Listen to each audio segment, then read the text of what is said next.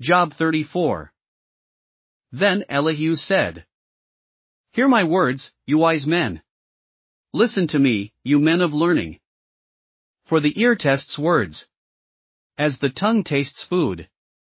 Let us discern for ourselves what is right. Let us learn together what is good.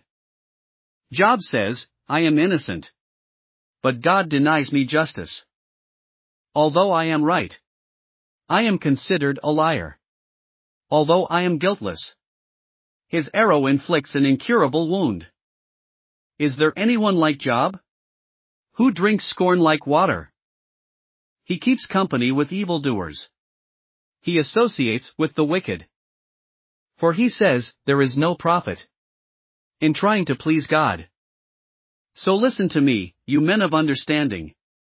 Far be it from God to do evil, from the Almighty to do wrong. He repays everyone for what they have done. He brings on them what their conduct deserves. It is unthinkable that God would do wrong, that the Almighty would pervert justice.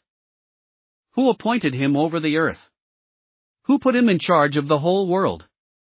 If it were his intention, and he withdrew his spirit and breath, all humanity would perish together, and mankind would return to the dust. If you have understanding, hear this. Listen to what I say. Can someone who hates justice govern? Will you condemn the just and mighty one? Is he not the one who says to kings, you are worthless? And to nobles, you are wicked? Who shows no partiality to princes, and does not favor the rich over the poor? For they are all the work of his hands? They die in an instant, in the middle of the night. The people are shaken and they pass away. The mighty are removed without human hand. His eyes are on the ways of mortals. He sees their every step. There is no deep shadow, no utter darkness, where evildoers can hide. God has no need to examine people further, that they should come before him for judgment. Without inquiry he shatters the mighty, and sets up others in their place. Because he takes note of their deeds, he overthrows them in the night and they are crushed. He punishes them for their wickedness, where everyone can see them. Because they turned from following him, and had no regard for any of his ways.